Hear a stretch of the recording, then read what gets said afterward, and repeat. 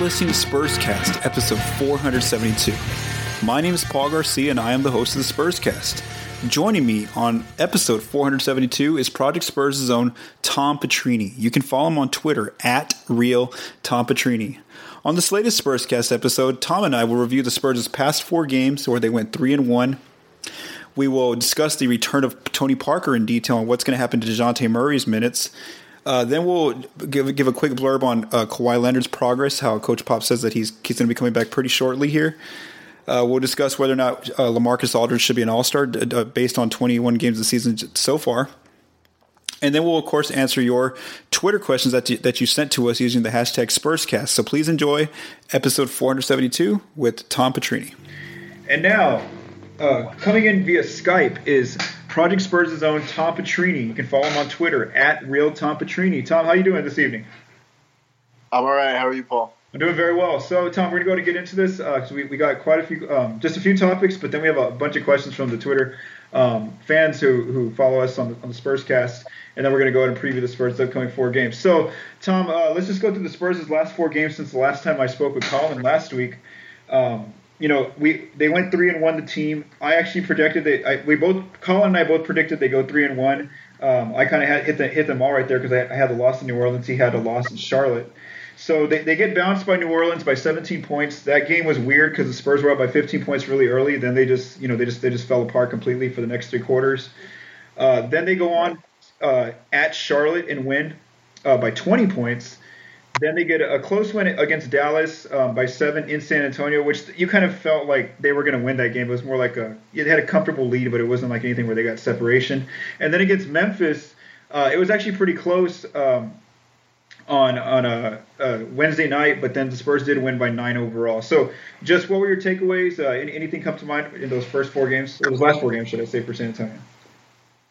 Well, with the Pelicans, I think it was pretty clear that they just couldn't compete down low with that two-headed monster.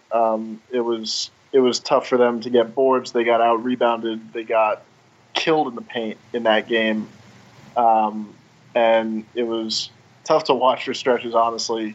But, that'll happen when you've got Pau Gasol checking one of Boogie Cousins or Anthony Davis.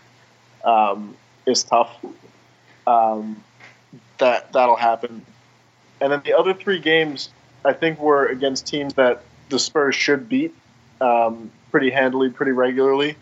They took care of business in Charlotte, but they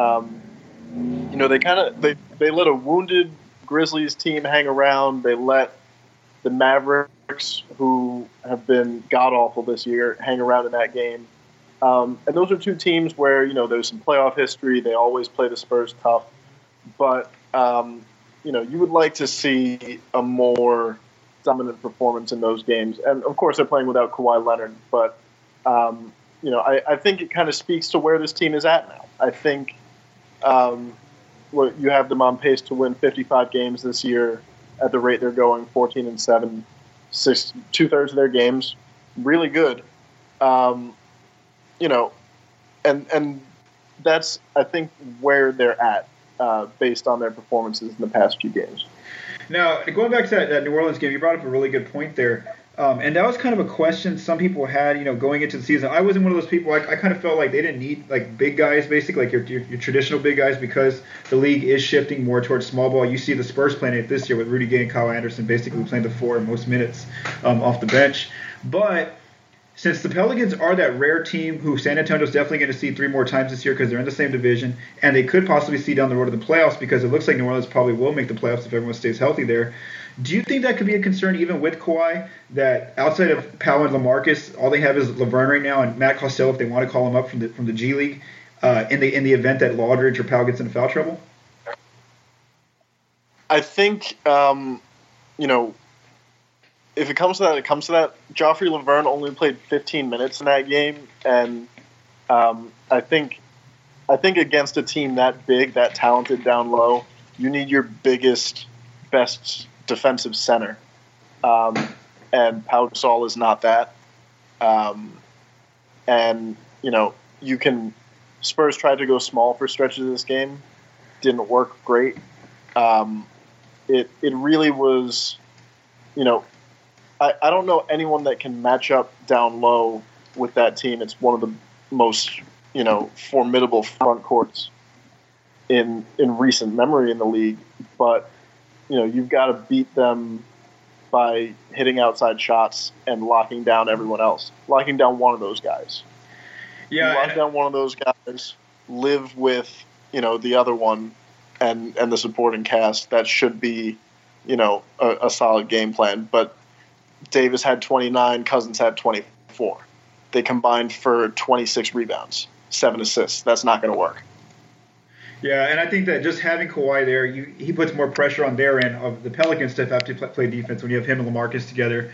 Maybe LaMarcus doesn't get as much foul trouble. So, yeah, I think both of us feel that if it were to come down to a playoff series, they kind of be okay as far as their overall team strength. Moving on to the next topic, the Spurs saw the return of Tony Parker. It's been 2 games now. Parker made his return pretty quickly. He was expected not to come back to about January, and going down to May 3rd and against that series against the Rockets, and now he's back. In 2 games, he's averaging 16 minutes a game. He's scoring 8 points a game, 4.5 assists, less than 1 turnover per game. Now, the consequence of Parker coming back is that you've seen DeJounte Murray lose his minutes. In these last 2 games that Parker's come back, Murray's only played 5 minutes. They've both been in the fourth quarter to start the fourth quarter. And Parker did say after that game, his first game, that Pop's going to have him only playing 15 minutes these first few games, but then he's going to get back to about 24 minutes once he gets into his groove, gets his legs under him. So my question to you is, and we're going to get this question a little bit later, and we'll kind of re-emphasize back to this point, is what do you think's going to happen with Murray here?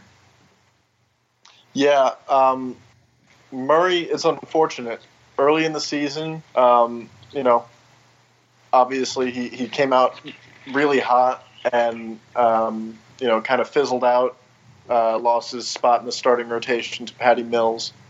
And once that happened, it became pretty clear that when Tony Parker did come back, Murray would be behind him on the depth chart and Patty Mills, because you're not going to demote Patty from starting point guard to third, and I think it's smart the way Pop is using him now, getting him minutes, using him as a defender to start the fourth quarter and kind of jumpstart fast breaks. It's a good time for him to be in the game, I think. And I think it's good for Tony Parker to start the games because we've seen, very crisp offense. Not just what he's doing, scoring the ball, assisting, but just running the Spurs offense as we're accustomed to seeing it. I think Tony does a good job of that, and DeJounte is a good burst of energy off the bench. But yeah, his minutes are going to go pretty considerably down. He might get now that Patty Mills is going to be settling into his role as the sixth man. I think we're going to see on nights that Parker gets off, we're going to see DeJounte start those games probably, because he's shown he can do that.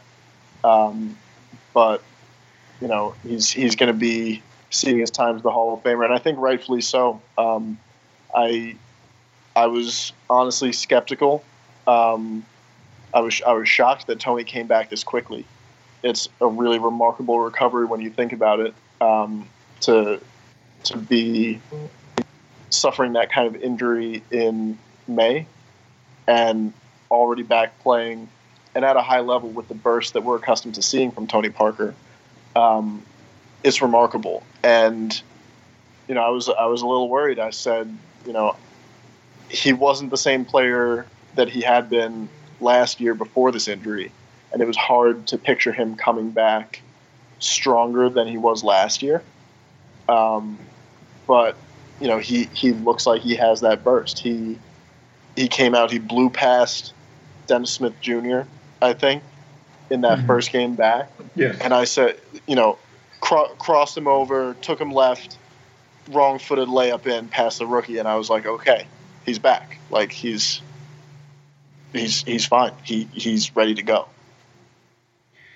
Yeah, and two things you spoke about there was how you said he has control of the offense. It's just more calm right now. LaMarcus in that 41-point game against Memphis, he kind of credited Parker to kind of getting him into a groove early. And you could already just tell there's so much more pick and roll action now that Parker's back with Powell and LaMarcus. He easily just knows how to. He doesn't have. You don't have to rely on Danny Green to get you pick and rolls or Kyle Anderson. And I know it's a very small sample size, but in 32 minutes on the floor, the Spurs are scoring 123.9 points per 100 possessions with Parker, compared to their usual 105 points per 100 possessions when he wasn't on the floor. So it's obviously small data. It's gonna go down a little bit, but it does show, like you mentioned, the data backs up what we're seeing on the court there. And just like you, I feel the same about Murray, where I think that he's gonna have a very small role especially once Parker gets his legs under him, where he's only going to play the nights that Tony's out or Patty's out, and it's going to be hard for him to crack a rotation spot. I think the guy that we still got to watch is Bryn Forbes. I think there's some minutes there that maybe Murray could get some minutes at the 2. Because one thing Murray does have going for him is his defensive rating. When he's on the floor right now, they have a 95.9 points per 100 possessions defensive rating. When he's off the floor, they're back at 105.1. So. And you can tell like the skills there, the potential's there. And it's funny because you remember you and I, when I had you on last time, we were kind of like talking to is he ever going to get his spot back kind of thing, Parker. And then right, yeah. It wasn't just you and I. It was like myself, Jeff McDonald, Michael Wright, so a lot of the beat guys at the Spurs games. We after that game against Toronto, we were all like, oh my gosh, this is it. Murray's arrived. Like Tony may not get his spot back. And then he had like 70 rebounds in that one game, and I was like, wow, like. It's over. Like we were all like that. No, yeah, exactly. So and then it's funny how now once he got benched, you could just tell his confidence is shaking a little bit. He doesn't have that swagger that he had, where he was kind of it looked like his chest was out, he was ready to guard people, and now it's okay, Pops, put him in the game. I got to go do stuff, and so. Maybe he gets it back. We don't know. He's still a young kid. He has a lot of potential. The Spurs luckily have him on a long-term deal because he's so young, and in his rookie deal right now. So, he still has time, regardless if it's not this season. Moving on. I think it's something to watch moving forward. How this affects his confidence, because it looked like it was his coming out party. It looked like he, was going to be running the Spurs offense for the foreseeable future. And you're absolutely right. He had that swagger. He had that moxie. He was proving himself as a leader on this team, and now that growth gets stunted, and he's still a child. When I was there on draft night, he was 19 years old, and I was a year older than him, but I was that's a child. That's a child my age, but a child nonetheless, and he's going to be the Spurs point guard, and he's still a kid, and he's polished. He's really talented, and I think he brings a lot to the table that the other 2 point guards on the Spurs roster just don't. He's a lengthy, rangy defender and player on both ends of the floor, but I think it's going to be important that this doesn't get him down. Yes, you want to be starting, of course. You want to be playing minutes. But you got to understand that Tony Parker has earned that spot. He's he's one of the greatest. See, he's still one of the best point guards that's playing this game. And I think you saw it in the way he set Aldridge up, not just on pick and roll stuff, but just clearing it out and getting it to him on that spot on the low block on the left that he loves, getting it just right. Parker is so good at the nuance of the game, and I think DeJounte still has a lot to learn watching Parker. So we'll see how it goes, but I think it's it's definitely Tony's team until it isn't. Yeah, I mean, exactly. That's an interesting question too, considering he's going to be a free agent. This is a contract year for Parker, so he may not want to take as much of a backseat, especially this year. He may want to play as much as he can just to see. I mean, not play as much, but play pretty efficient minutes because he knows he's heading into the offseason there as a free agent. Moving on, this isn't really a topic. This is more so some news just to provide for the Spurscast audience. Kawhi Leonard is finally progressing. before their game against the Dallas Mavericks earlier this week, Coach Popovich said he's getting very close to making progress on Kawhi. He said he's having contact now. Hopefully, we'll get him back shortly. So, just your initial thoughts, Tom, hearing that Kawhi's basically starting to practice. He was at the game the other night. He shows up every now and then, and so that there's actually some sort of positivity coming out from the Spurs. Finally that he's actually actually playing basketball again. Yeah, honestly, I'm kind of shocked that the injury took this long to recover from. It's been a while since the last time we talked on here, but back then it was very beginning of the season. It was like, oh, he'll miss like a couple games maybe. I didn't realize that this was, because it's so nebulous. What is it, quad tendonitis? That's just fancy doctor talk for his quad hurts. It's not much more specific than that. And so it was a confusing injury. It was one where there really wasn't a timetable. But I don't know about you, Paul, but I really miss watching Kawhi Leonard do basketball things. Yeah, no, you can just tell, especially it's that's not like. My biggest thing is we're going to get to this next topic. Let's just actually go into it. So let's talk a little about Aldridge here while talking about Kawhi at the same time. So Coach Pop basically said after the game against the Grizzlies, he's playing like an all-star. He basically is an all-star. I would agree with Coach Pop. Right now, if we had to pick all-stars right now, I think Aldridge might start in the West, or if he doesn't, he's definitely getting picked by the coaches if the fans don't vote him in. But my biggest thing still is, I looked at their I wrote my 20 games piece assessment, and they're still, 15th in offense, and you want to say that they're going to get so much better, which they will with Kawhi, but my biggest thing still is that, like, how do these two guys, mesh still once Kawhi does come back? You can just tell Aldridge doesn't really want to he knows he has to take a backseat, but, he really loves being the number one option right now. He knows everything's, living, they're living and dying depending on how he plays night to night, but, he also has to know that there's a better player in front of him, and in order to be at that level of Golden State, you have to have both you guys clicking at the same time. And that's kind of my biggest thing is, I can't say that they're going to do it just yet because I got to see it. I got to see both of them playing really, really high level basketball at the same time. And so far in these 2 years, I haven't seen it as often. What do you think about both of these guys, especially when Kawhi comes back? All right, so first of all, LaMarcus Aldridge is absolutely an all-star this year. And I'm going to take it a step further, and I'm going to say that, through 20 games, this is the best season of his career. It's his most efficient season. This year, his effective field goal percentage is 54%. Last year, it was 49%.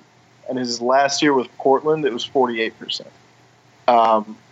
He's taking better care of the ball. He's just way more efficient, shooting 72% in the restricted area this year. It was 68% last year, 66% his last year in Portland.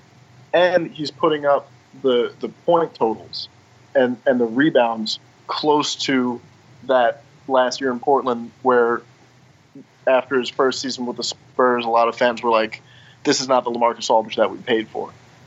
Spurs fans are getting a better version of that LaMarcus Aldridge this year. And I think that confidence is going to get him going through the rest of the season. His signature turnaround shot, he's shooting at 54% according to NBA stats. And that's a full 10 percentage points higher than it was last year. And he's a shooter. He needs to see that ball go through the hoop at the beginning of games, at the beginning of the season. And I think he's really getting in a groove in terms of finding his spots in the offense. When Kawhi comes back, he's going to get less touches. He's going to get less shots. He might get more rebounds. He might shoot even more efficiently than he is because he'll get a lot of open looks because Kawhi is so good at collapsing the defense. So his scoring numbers will probably dip a little bit, but I think we're seeing one of LaMarcus Aldridge's best years. No, I would agree with you, especially in that sentiment. What you just said, you provide all the stats for us, but then also his Portland teams, I don't think have ever been this good. These guys are, like you mentioned, they're on pace for 55 wins right now. The Spurs, and that's without Kawhi by his side. I think one thing you brought up was how you said he's going to attack the glass. I think that's something he's already started doing. There's certain nights when they're not getting him the ball, or teams are just double teaming him so much he just really doesn't even want it. So what he's doing is, and he's made this comment where he's gone to the board more if he's not staying effective. I mean, if he's not staying kind of in the game on offense. So I think that's something maybe he does do a little bit more too when Kawhi has possessions, or he's kind of, and you've already seen he's taking over 1.5 threes per game. So now he's actually added the 3-point shot back to his arsenal. Yep. So when Kawhi does collapse the defense in and bring three people over to double teams, he can easily find LaMarcus. For me though, I like what I'm seeing from him, but I still got to see them both on the floor together. I got to see them play. I really, they can go to another level here that we haven't seen these last 2 years. If they can both be clicking at the same time. So I am very interested to see if they both get there when Kawhi does come back. One last thing. You mentioned getting after the glass, specifically offensive rebounding. Aldridge is currently the 13th highest scoring average in the league. Nobody higher than him on that list has more offensive rebounds per game. He's averaging 3.1 per game, which is good for 8th in the league. Here are the players ahead of him. 7, Clint Capella. 6, Alex Len. 5, Dwight Howard. 4, Enes Kanter. 3, Steven Adams. 2, DeAndre Jordan. 1, Andre Drummond. So those are the best rebounders in the game of basketball right now. And Aldridge has just been getting after it. If he's not putting the shot up, he's trying to pull that rebound down. Yeah, definitely. And something else, like how you just mentioned, was I wanted to see, before we even record, I like to do a little bit of research. So I wanted to see who's having a similar season to Aldridge right now. So I plugged in some of his numbers. Who's playing less than 34 minutes, shooting over 50% from the floor, grabbing over 8 rebounds, over 2 assists, less than 2 turnovers, over 1 block per game. He's the only guy who the data spit out. There's nobody else that's having the kind of statistical season that he's having. He's the only guy. Usually there's about 5 players in that range. And so he's doing it, like we said, he's having a very efficient season. I agree with you totally. So efficient. Yeah, and it shows in the data too in this number right here. In his 699 minutes on the floor, the Spurs are plus 7.3 points per 100 possessions. When he goes to the bench in 309 minutes, they're minus 4.1 points per 100 possessions. So it's showing that this team does need him. He really does have a huge impact on them winning ball games and him being a go-to option right now with Kawhi Leonard out. Absolutely. Okay, so Spurscast listeners, Tom and I are going to take a quick break, and we will be right back with your Spurscast Twitter questions. This podcast is brought to you by ADT. When it comes to something as important as your family's safety, you need real protection with ADT. What does real protection mean for you? Well, real protection means you can get all of the latest innovation in smart home security from ADT combined with 24/7 monitoring from the most trusted name in home security. You'll get a team of professionals designing and installing a secure smart home just for you, including 18,000 employees safeguarding you and your family, along with a connection to first responders. Your secure smart home includes everything from video doorbells and indoor and outdoor cameras to smart locks and lights controlled from the ADT Go app or the sound of your voice. You can also get professionally monitored carbon monoxide and smoke detectors. Everything is custom designed to fit your home, all from the nation's #1 smart home security provider. You can even get safety on the go, in the car, or when the kids are at school with the ADT Go app with an SOS button. Ready to learn more? Visit ADT.com/podcast to learn more about how ADT can design and install a secure smart home just for you.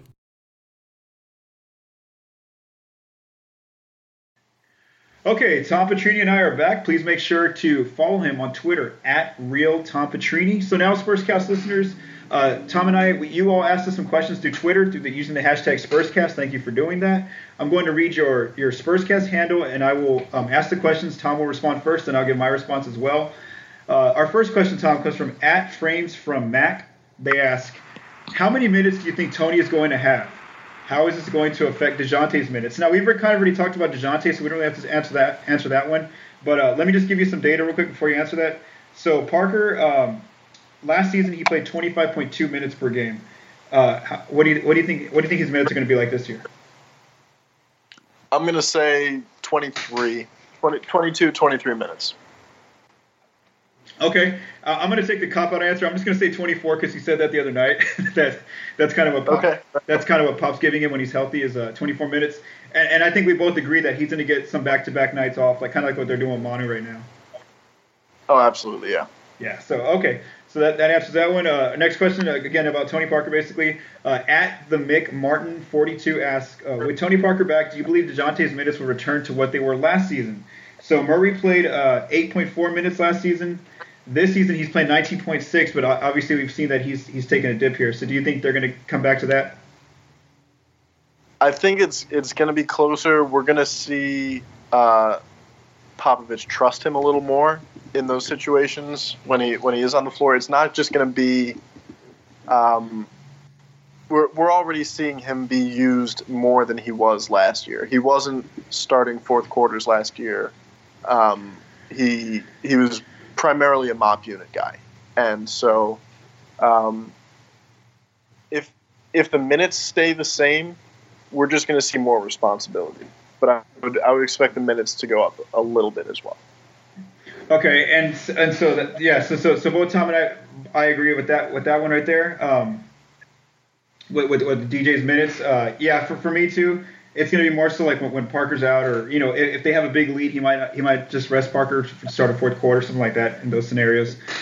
At Insomniac Games asks, Insomniac _ games, sorry there. What happened to Danny's 3-point shooting? He's had a major drop off since the 2015 season. So what they're asking here is, I think it's the 40% range. Before 2015, that season, Danny was shooting 43.6%, and before that, like his last 5 seasons, he had shot over 40%. Ever since then, he's been shooting below 40%. So what do you think, Tom, with Danny Green's 3-point shooting? I'm not super concerned about it. I think we had the LASIK surgery thing. Was that last year? The LASIK surgery? Oh, that's a good question. I think it was 2 years ago, or maybe it was last year. Yeah, I don't remember, but that obviously was a factor. But yeah, I think that when you look at Danny Green, yeah, his 2015-16 season was off. He shot 33%, and then 38% last year, 38% this year. I don't think it's a super significant drop-off. I think part of it is just the attempts were pretty high, and he was getting, pretty tough looks a lot of the time. He's kind of if they need a bailout three, he's the one they go to. I don't know.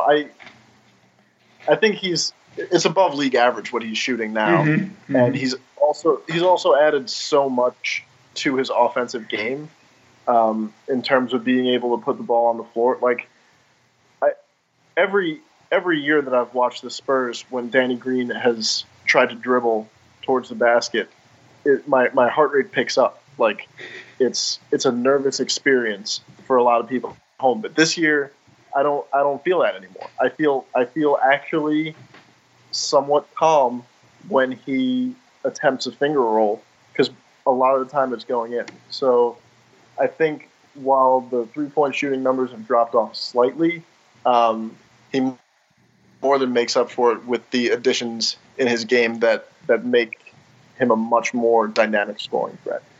Yeah, and for me, it's more so about their offensive philosophy. That last year where they were playing that motion heavy type of Spursy offense was that the year they lost to the Clippers with Tim Duncan's right before the year he retired. Yeah. So then the following season, the following season they signed Aldridge, and then also Kawhi makes this ascension where he's more of like, I don't want to call him an ISO player, but he's close to like a Kobe Bryant type of skill set in his prime kind of guy where he needs the ball a little bit. He's such an efficient scorer. So I feel like they haven't ran Danny. They don't run Danny off as much screen action anymore. He's not constantly having the ball in his hands in like a motion type offense, kind of like what the Warriors run right now. And so because Kawhi and LaMarcus are so usage heavy kind of players, LaMarcus the low block, Kawhi, running pick and rolls, getting players in the low block, taking guys one-on-one, it gets harder for you to get a rhythm because you don't have the ball in your hands as much. You're not constantly in that rhythm coming off screens. So I think that's a big product of it. But like we both mentioned, even though he's had a little bit of a slump here in these last 3 years, these last 2 years he's been above league average, and that's what you want from a guy who's not getting the ball constantly. And he more than makes up for it when he's playing elite level defense on the other end. Yeah, you're absolutely right. He thrived in that motion offense that the Spurs have become synonymous with, and it's funny now because that is not at all the style of play that they employ today. I will watch the Beautiful Game tribute on YouTube at least once a week to keep morale up, and it's almost unrecognizable from the style of play that we see from them today, especially with the Aldridge heavy offense, which I think has been effective in just dumping it to him in the post, letting him dribble, draw a double team, kick it out, work it around, get an open shot. That's nice, and letting him go to work. But and when Kawhi is on the floor, you're right. It's like watching Kobe Bryant. It's like prime Kobe, and there's a lot of standing around by the other guys, because there's nothing else to do really. You watch the guy, you get out of the way, you let one of the most dominant scorers in the game go to work. I'm not saying the Spurs shouldn't do that. It just makes it tougher for a guy like Danny Green to get open looks than the completely selfless, beautiful game Spurs. It's completely different. Yeah, so both Tom and I agree here that Danny's shooting, not slump, we wouldn't call it a slump, his percentage going down is just, again, he's over league average. That's what you want from a three-point shooter right now in the NBA. So he's still doing that part of his job, but a lot of it's more the Spurs' offensive philosophy that they're using these days. Our next question comes from @CliffordSound. They ask, do you feel that any moves need to be made before the All-Star break? If so, what are your wants? So, Tom, do you think, okay, first let's do this. Let's just take two takes here. One is, do you think they actually need to make a move? And then two is, if you thought they should make a move, or even if just for fun, what trade do you think they should go for? Go ahead. All right, so I don't think they need to make a move. I think they will be they're just fine now, and they will be more than just fine when Kawhi gets back. If they did make a move, just because I live for petty drama and all of that stuff, I love to just watch it all burn. Here's what I'm going to throw out there into the universe, see if it sticks. Do you want to pay Pau Gasol $16 million every year for the next 3 years? Because I don't particularly like that contract for the Spurs. I would trade him and a couple of prospects, whichever ones they want, to the Memphis Grizzlies for his brother Marc Gasol. And I think everybody wins there, because Pau gets to go back to where he started his career. He gets to be the grizzled veteran that, no pun intended, that gets the young guys all whipped into shape and playing well. Marc Gasol is having problems in that locker room, clearly boiled over with Fizdale getting fired. I think it doesn't make sense for him to spend his prime on a team that's rebuilding. I think, because Pau Gasol's contract is $16 million for every year for 3 years. Mm-hmm. Mark's is about 20.5. So you would throw in, give him the Latvian Kevin Durant. Give him maybe the walking bucket. Maybe Derek White. Maybe Kyle Anderson. Maybe all four. You know how we always talk about how if the Summer League Spurs had a team, they would be pretty competitive. Yeah. I say let it happen. Give them all to Memphis. Take Marc Gasol. Have the best 3, 4, 5 in the league. That's what I would do. Yeah, I mean, if I was in San Antonio's shoes, I would obviously do that trade instantly. I don't think Memphis would do it just because of Pau's long-term deal. I think if you're trading Mark, you want to get rid of him so that you can open up cap space for the future, or just to invest in your future. But yeah, I mean that's a fun trade right there. And if it did happen, it wouldn't happen until after I think December 15th, which is when Pau would be eligible to get traded. Okay, so in my response here, I'm going to say no. I still need to see San Antonio versus Golden State, a full 7 games, completely healthy. You saw I'm still of the opinion where I still think had Kawhi Leonard been healthy, I don't think the Spurs would have won, but I think it would have been a very competitive series, maybe gone 6 or 7 for sure. And we never know. They were up 25 before this guy got hurt, and I want to see that series play out. So right now, I think the Spurs are fine as long as they're healthy. Heading into the playoffs again this year, they should get another crack at Golden State and then at Houston as well. Now, for my fake trade, though, not fake trade, it would be legit if it really happened because the numbers work, is I would look at Paul George. Right now, OKC's kind of in a rut right now. It looks like they're not figuring things out. They're on the wrong track after 20 games. And they know that if they don't get it together, there's a very good chance they're going to lose him. He's kind of been open about going to the Lakers. So if I had to get Paul George and I'm the Spurs, here's the guys I would have to move to get him, which obviously this is why I don't think San Antonio would do it. You'd have to get rid of Danny Green, Kyle Anderson, Derek White, DeJounte Murray, and Davis Bertans. What do you think about that? No. Yeah, it's a no. No. Yeah. No deal. I mean. Yeah, no. I mean, if anyone out of that, OKC 3, I think George would be the best fit in San Antonio. It would be really cute to have Kawhi Leonard and his son on the same team. It would be like a Ken Griffey Jr. Senior thing. But no, I don't endorse that. Yeah, I mean, long-term, San Antonio never do that just because you're losing prospects in Murray and White, your future Bertans. Right. Obviously, Tom and I both think that if the Spurs are healthy, they have a very good chance of really, really giving Golden State a matchup there in April and May. Our next Twitter question comes from @EricB1980. He says, do you all, like me, believe Brandon Paul should be playing ahead of Bryn Forbes in the rotation? In my opinion, his defense, size, athleticism, and underrated shooting dwarf Forbes' singularity and just scoring. What do you think about that, Tom? Ooh, I think we should get this guy on as a writer. I like his verbiage there. That was well done, well played. And I tend to agree because, I think situationally, it's a good thing to have both. A guy who is a walking bucket and a guy who can come in and play tough defense on the other team's best ball handler. And the thing that makes me say Paul should get more minutes than he has, and I don't really understand why he hasn't, is because he has a really sweet stroke from three-point range.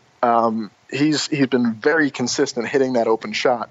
And while he doesn't have the ability to create his own shot quite like Forbes does, he's been very consistent hitting that three-point shot. Let me pull up his stats here, see, because there was a certain point in the season where he was hitting an unsustainable clip, like 60%, and just ridiculous, and playing excellent defense and dunking the ball and having awesome hair. So I would like to see more of Brandon Paul.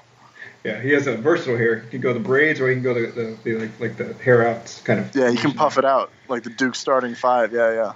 Okay, so my response to this is, I think you made the right word there. I mean, you used the right word there. You said situational. I think that's kind of where they're at right now. Because in the beginning of the season, he was actually getting more minutes than Forbes. Pop was really trusting him. There was one game, it was at home in San Antonio, where he had like 2 crazy passes where he was went behind his back, then he threw tried to be like a no look bounce pass, and ever since then Pop chewed him out, and I haven't seen him get those minutes since then. But I don't think that's fully it. I think it comes down to situation. Right now they're at a time without Kawhi here where they're struggling offensively, and they just need scoring off the bench. And right now, Pop just needs he wants Bryn Forbes. It's almost like it's Gary Neal from a few years ago. That's what I'm trying to compare him to a little bit. Forbes right now at this point. He actually gave Forbes praise as of last night. When they beat the Grizzlies, he said if Bryn does not shoot the ball, I'm pulling him out of the game. He knows that's his job. If he's open, he better shoot it. If not, I'm taking him out. So I think right now where the Spurs are at, they're in a place right now where they need his scoring and they just need another shooter, despite the defense that they're giving up on the opposite end. But one key thing I saw yesterday, against the Grizzlies was in the fourth quarter, like 5 minutes left, Pop actually put Brandon Paul in there just to guard Tyreke Evans. So if it's a playoff series, I don't think either of them are playing heavy minutes either way. Pop's gonna shrink the rotation down. It's going to be mainly Kawhi, Rudy Gay, Kyle Anderson, Danny Green kind of guys, Manu Parker kind of guys that are getting the minutes at the wing.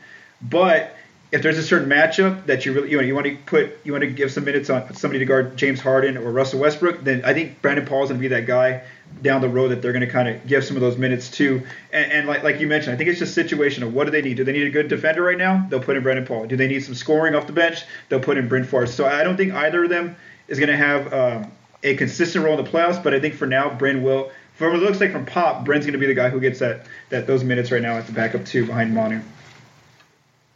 And I think it's a little bit of a disparity because last 5 games, Bryn is averaging 18 minutes, Brandon Paul is averaging 5, and I think we could see closer to maybe 12 and 8. Something in the middle where both of those guys get a chance to, have meaningful NBA experience, which is, really important for developing these guys. Yeah, that's a good point as well, and it just comes down to, what do they need at the time, and that's kind of where I'm at with that question. So we'll see. It depends too on Pop. Who just want to play at those particular moments. Our last question comes from @Lecter_Furioso. Okay. Anyway, he says, seeing his numbers, is the new LaMarcus-centered offense actually making the team better offensively? Now, I'll just give you statistically, it's not. Their Spurs are only scoring 105 points per 100 possessions, which is ranked 15th in the league, which is a league average offense. But Tom, you said you had a counter to this. Well, I mean, I think no, the offense is not better. The offense is always going to be better with Kawhi Leonard doing his thing. But what we have seen with the offense with LaMarcus is something that I hope the Spurs employ more when Kawhi returns, and that's using LaMarcus Aldridge to his full potential. It's not going to be, they're not going to use him as much when Kawhi gets back, but LaMarcus Aldridge is one of the elite post scorers in the NBA, and when you get the ball to him on the low block, it either gives him a good scoring opportunity or draws a double team and creates an open shot for somebody else. And the Spurs, he's done a really good job of kicking the ball out. The Spurs have done a good job of feeding him in the post, spreading the floor around him. And just imagine how much more effective that style of attack is going to be when you replace Kyle Anderson in the starting lineup with Kawhi Leonard. Yeah, no, it's going to be dramatic. I guess we're all going to see it. And just like you said, statistically, it's not a better offense, but I think the best thing for them, like you mentioned, is they figure out an identity, how to make Aldridge their go-to guy on certain possessions, or it's in the case where Kawhi gets a break or they're double teaming too much. Now you can go to LaMarcus as your number 2 guy and kind of work at some sort of balance out that way as well. So it becomes tougher to guard them in the long run, San Antonio. Okay, the last segment of our I think the ball movement has had to be better. I'm sorry. Oh, no, it's okay. I just wanted to say that the ball movement has had to be better without Kawhi out. The offense has had to be crisper because you can't just give it to Kawhi and watch him get a bucket. No, for sure. And they're actually doing that. When you look at their their turnovers are down outside of their losses, and their assists are, I think they were like 7th in the league in assists. They're assisting on 60% of their made baskets. So he's got a really good feel of when I get double team, I feel it coming, I know how to kick it out, and everybody swings the ball around, and either guys attack on the closeout or they shoot the open shot. So that's going to be something that they're definitely going to need when Kawhi gets back to keep that up. The last segment of our Spurscast, we're going to go ahead and preview their next 4 games before I will record Spurscast episode 473 probably next Thursday. So, Tom, the first game is at Memphis Friday. The Spurs just beat the Grizzlies, like we mentioned to start the show. The Grizzlies are 7-13 right now. They're 12th in the West. They've lost 9 games in a row. They're 1-9 in the last 10 games. Offensively, this is their biggest issue. They're only scoring 102.1 points per 100 possessions, 23rd. Defensively, they're holding teams to 103.6 points per 100 possessions, which is 11th. They're missing Mike Conley, Chandler Parsons, 5 guys really on their team. Who do you think wins that game between San Antonio and Memphis? I mean, it's a trap game. Wounded animal. Spurs just beat them. They are, they've lost 9 straight, right? And have had their coach, who a lot of the players loved, fired. We all remember, Take That for Data, an all-time coaching rant on the behalf of his players. That was awesome. I think Fizdale really got thrown under the bus on that one. But, it's a team like that is a dangerous team to play. And so I think the Spurs will win that game, but the Grizzlies are going to come out and try to win and give their best punch. It wouldn't surprise me if they led for large chunks of this game, but I think the Spurs just have too much firepower. Okay, so you have a win as well. So you and I both have wins at Memphis. Then they're off on Saturday, the Spurs. Then they go play at OKC for the first time this season in Oklahoma, should I say. On Sunday, the Thunder are 8-12, 10th in the West. They're 4-6 in their last 10. Offensively, this is their biggest issue. They're only scoring 102.6 points per 100 possessions. They're number 1 in isolations, according to the data. Defensively, though, they're pretty good. They're holding teams to 100.2 points per 100 possessions, which is 3rd. They were up on San Antonio by 23 points recently, but then the Spurs, did come back, and that's kind of been OKC's biggest problem, is that they just can't hold leads against teams. So what do you think happens that game against OKC? Yeah, I think that it's going to be very easy for the Spurs to defend this Oklahoma City attack, and that sounds weird to say, considering they've got Melo, Russ, and Paul George, but we haven't seen them work together well this year. Russell Westbrook, last night he went off. He had 19 points in the 4th quarter. It was like 5 of 7 from 3. He was incredible. He was absolutely amazing, and they lost that game. They went into the 4th quarter down 7, and they lost by like 13. And it's really, and their best player scored 19, played amazing. So I think OKC still has a lot to figure it out, and I just don't see them figuring it out against the Spurs. Okay, so you have San Antonio in that one? Yeah. Okay, so I have the Spurs as well. I was kind of that one was a little tough to call, but I'm going to go ahead and call that one for the Spurs as well. So now, then the Spurs this is a back-to-back now. The next night they travel back to San Antonio and they play Detroit, the Pistons. The Pistons are doing very well this season. They're 14-6, second in the Eastern Conference, right behind Boston. They are 7-3 in their last 10 games. They have a top 10 offense. They're ranked 7th, 106.8 points per 100 possessions. Defensively, they're 12th, so they're better than league average, 103.7 points per 100 possessions. Who do you think wins this game Monday night in San Antonio? I think this is a game that the Spurs are going to struggle in. Second night of a back-to-back, so we might see some players resting, Manu, maybe Tony. And Drummond is a problem. That guy, I think it's similar to what we saw against the Pelicans. The Spurs just don't have anybody that can bang with him. And second night of a back-to-back with travel in a tough matchup against a good team. It's easy to overlook Detroit because they're Detroit and they haven't been anything to write home about since, like, Mouse at the Palace. But, like, which was, like, 14 years ago this week. But, yeah, I think Detroit wins this game. Okay, I totally agree with you as well. For a few reasons here, I think that Detroit, one of the things the Spurs have had trouble with is teams that kind of can keep scoring at a pretty high rate, but then also, that are pretty good defensive. And I just think of some of their defenders. They got Avery Bradley out there. Tobias Harris is having a really good season. He's really long. They have different guys coming off the bench. They have Stanley Johnson. And so they just have a better team feel. You mentioned it. Drummond's been a beast this season. Start the year 14 and 15 nightly on the glass, especially. So I think that's a loss for San Antonio as well. Then the Spurs have Tuesday off, and then they host the Miami Heat. The Heat are 10 and 11 this season, 10th in the Eastern Conference. They are 5 and 5 in the last 10 games. Offensively, they have their issues. They're only scoring 100.6 points per 100 possessions, which is 26th in the league. Defensively, they're holding teams to 103.9 points per 100 possessions, which is 13th in the league. Who do you have in that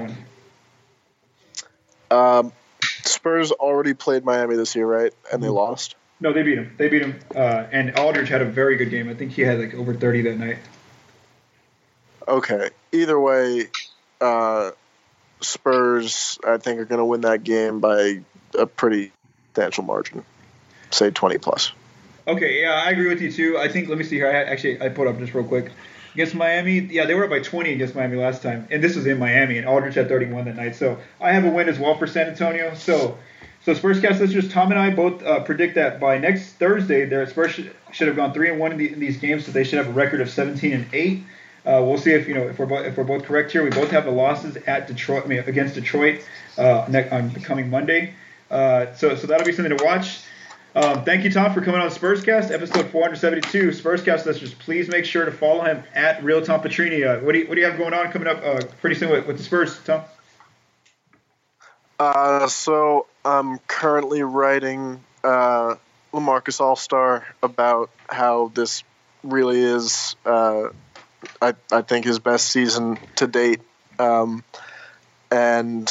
I'm really looking forward to seeing how this team plays with Kawhi Leonard back. It might be, a little awkward reintegrating him, and he'll probably just drop 40 the first night and be like, "Wow, Tom, you're an idiot." But I'm just so excited to watch Kawhi Leonard do basketball things, Paul. I missed it. It's a medicine in my life. It's something I need to get through the day, and I'm glad I'm going to have my medicine soon. Yeah, it's been a long time. Like you mentioned earlier when you asked me that, how does it feel not to have seen him in a long time? Like, man, I just forgot, how he plays. It's been that long. Like, it's been since the Warriors series. Spurscast listeners, also make sure you go read Tom's more former piece. He wrote a piece called "Leonard's Return Will Bring Spurs from Good to Great." He just released that on November 16th. So make sure you check that out. It's a really good piece. And then, like he mentioned, he's writing a piece about Aldridge possibly making the All-Star team here. All right, Tom, have a good night, man. Thanks again for coming on Spurscast, episode 472. Thanks, Paul. Anytime. Have a good one. Thank you again to Tom for coming on Spurscast, episode 472. If you're on Twitter, please follow him on Twitter at Real Tom Petrini. Just a few more announcements. Please make sure to keep sending us questions using the hashtag Spurscast. Those are always awesome when you all send them to us. But whoever I have as a guest for that week, we definitely enjoy talking with those different topics. And it's not just like the set topics that we have to create. It's fun to get in some of those different types of avenues of topics that you all bring forth with your questions. If you're on Twitter, please follow at Project Spurs, at ATLeague_NBA. At the Spurscast and at Project Spurs Network. Online, please visit projectspurs.com, analyzingtheleague.com, spurson6.com, and projectspurs.net. And lastly, of course, if you're listening to this on iTunes, please leave us a rating and review. We'd really, really appreciate it. Thank you. Have a great day.